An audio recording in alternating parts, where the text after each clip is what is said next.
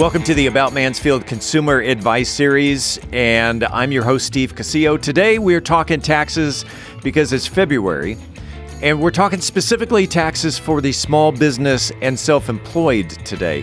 We have with us Adam Cohen. He is the tax manager for Jack Lotteryman CPA up in Arlington, and he is our guest every Friday here on the podcast. So let's hop right into it. We're talking taxes, your taxes, right here on the podcast. If it's Friday, if it's 12 noon, it is the About Mansfield Consumer Advice Series. And today, we're talking taxes. Not only because it's February and we are in tax season, but because that's what we do here on Fridays, here on live on Facebook. And by the way, if you miss the video live on Facebook, all of these videos go over to YouTube. And all of these videos also go over to LinkedIn. And the audio from all of these videos go to a podcast. So you can go back and check the archives and you go, yeah, I missed that one on small business taxes. Well, it's you can either find them right here on Facebook in the archives, or you can find them on YouTube or LinkedIn, or listen to them in a podcast. So let's get right to it. With us today, he is the tax manager for Jack Lotteryman CPA PC.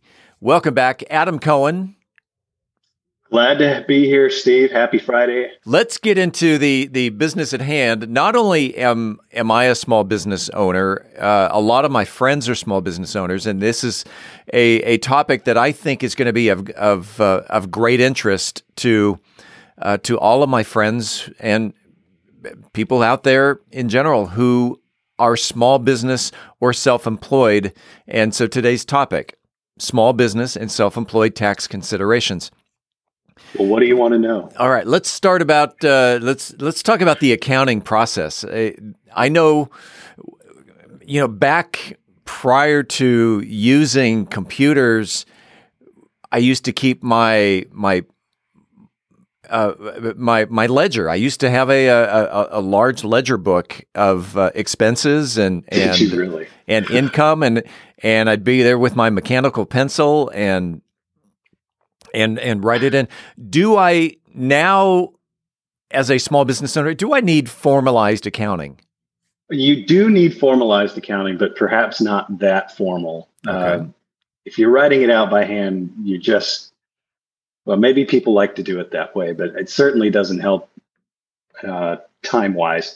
Yeah, I mean, if you're a small business owner, some people say, well, I'll just keep things in Excel, and that works to an extent, and maybe there's a practical time frame when you can use that. But eventually, and especially as you grow, you've got to convert into something formalized that's following accounting theory.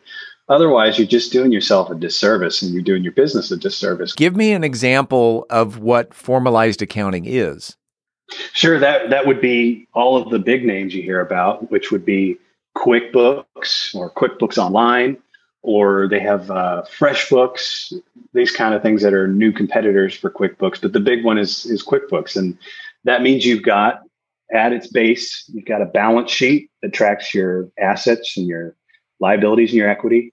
And you've got an income statement that's tracking your expenses, your inflows and your outflows in terms of your expenditures.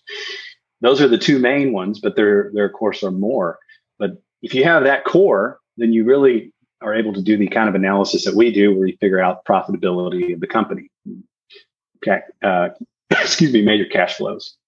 Okay. And I know that there are online checkbooks, but I would assume a checkbook would be a much simpler version of, and that keeps your profit and loss, but there's more to it than just how much are you taking in and how much you are spending. Absolutely. How much have you invested in that company over the years that you've owned it? I mean, that's an important question. What kind of assets does this company own? Does it own real estate? Does it own vehicles? Your computers, your printers, desks, all those things that you want to keep track of. And there's the asset side of the equation, but then there's how much do you really owe to other people?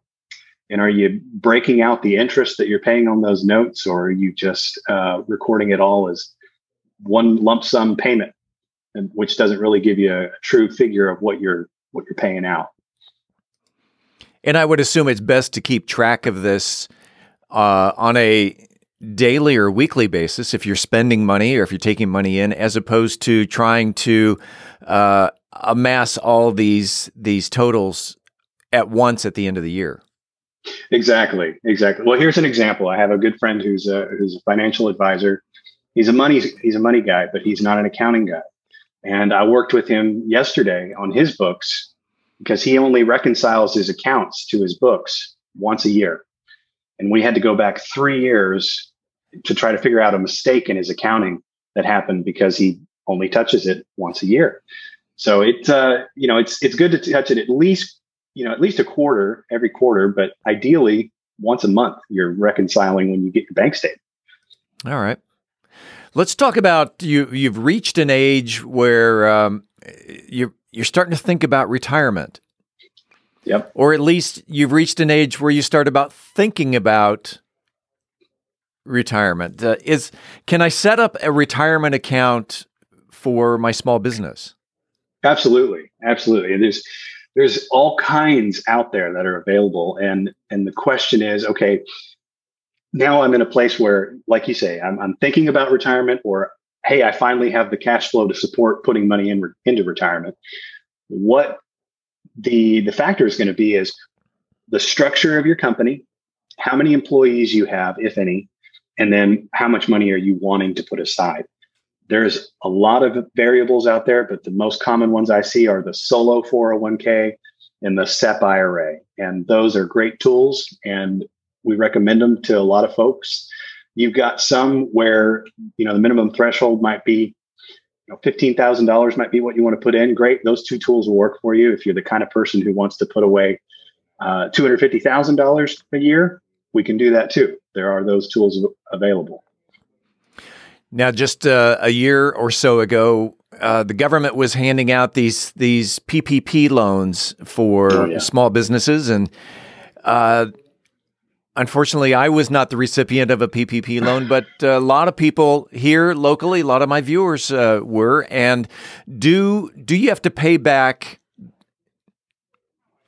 Do you have to pay tax on the forgiven PPP loans? No, you don't. That's a good question. And in addition to getting the tax-free income, the interest that, even if you didn't pay it, but it was accrued, that interest is deductible to your business. Here's another reason to have formalized accounting. If you got the economic injury disaster loan, the EIDL loans, the grant portion was also not taxable. So if you paid tax on that last year, you need to go back and amend, maybe. It depends upon how much money it was, but you probably overpaid if you paid tax on that.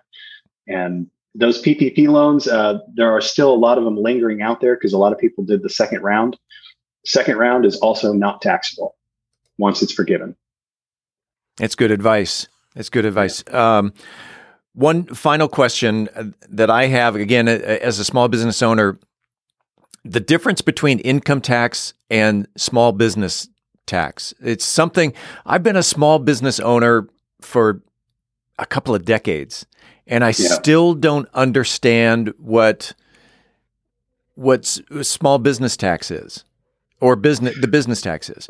It seems like I'm being taxed twice. I'm being taxed on my income, but then there's also that little tax called business tax. And I think I know what you're talking about, Steve. You're talking about the self-employment tax. Is that correct? That's it. Okay. So 15.3% of your net business income above $400 is going to be taxed for Social Security and Medicare. That's what you're paying.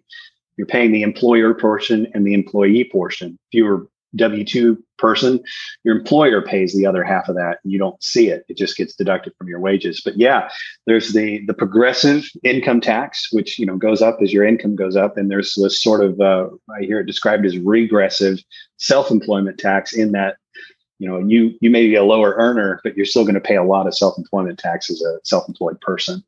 Aha.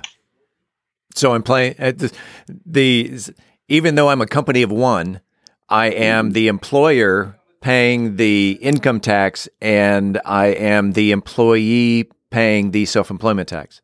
That's exactly right. And then you're paying your income tax on top of it. Yeah. Nice. Just another part of doing business. It is. It's another part of doing business. But that's why you want formalized accounting. Figure out how to reduce that as much as possible. If someone had more questions about small business, self-employment tax considerations, how can they reach out to Adam Cohen? Give me a call here at the office, 817-231-0666. Again, 231-0666, or find us online at dfwtaxteam.com. Adam, always a pleasure, and again, you hit one of my favorite topics when it comes to taxes, small business, and we'll do this again next Friday right here on Facebook. Adam, have a great weekend. Stay warm, and by the way, Mardi Gras is coming up this Tuesday, so so get ready for that. Have a great weekend. We'll see you next week. You too. We appreciate you listening to the About Mansfield Consumer Advice Series. By the way, if you own a business and you are interested in being a part of the Consumer Advice Series, if you have the knowledge to give information in 10-minute increments to the consumers, shoot me an email to info@aboutmansfield.com. Again, that is info@aboutmansfield.com. We'll tell you how we can get you all set up. Appreciate it. We do it again next week right here on the podcast.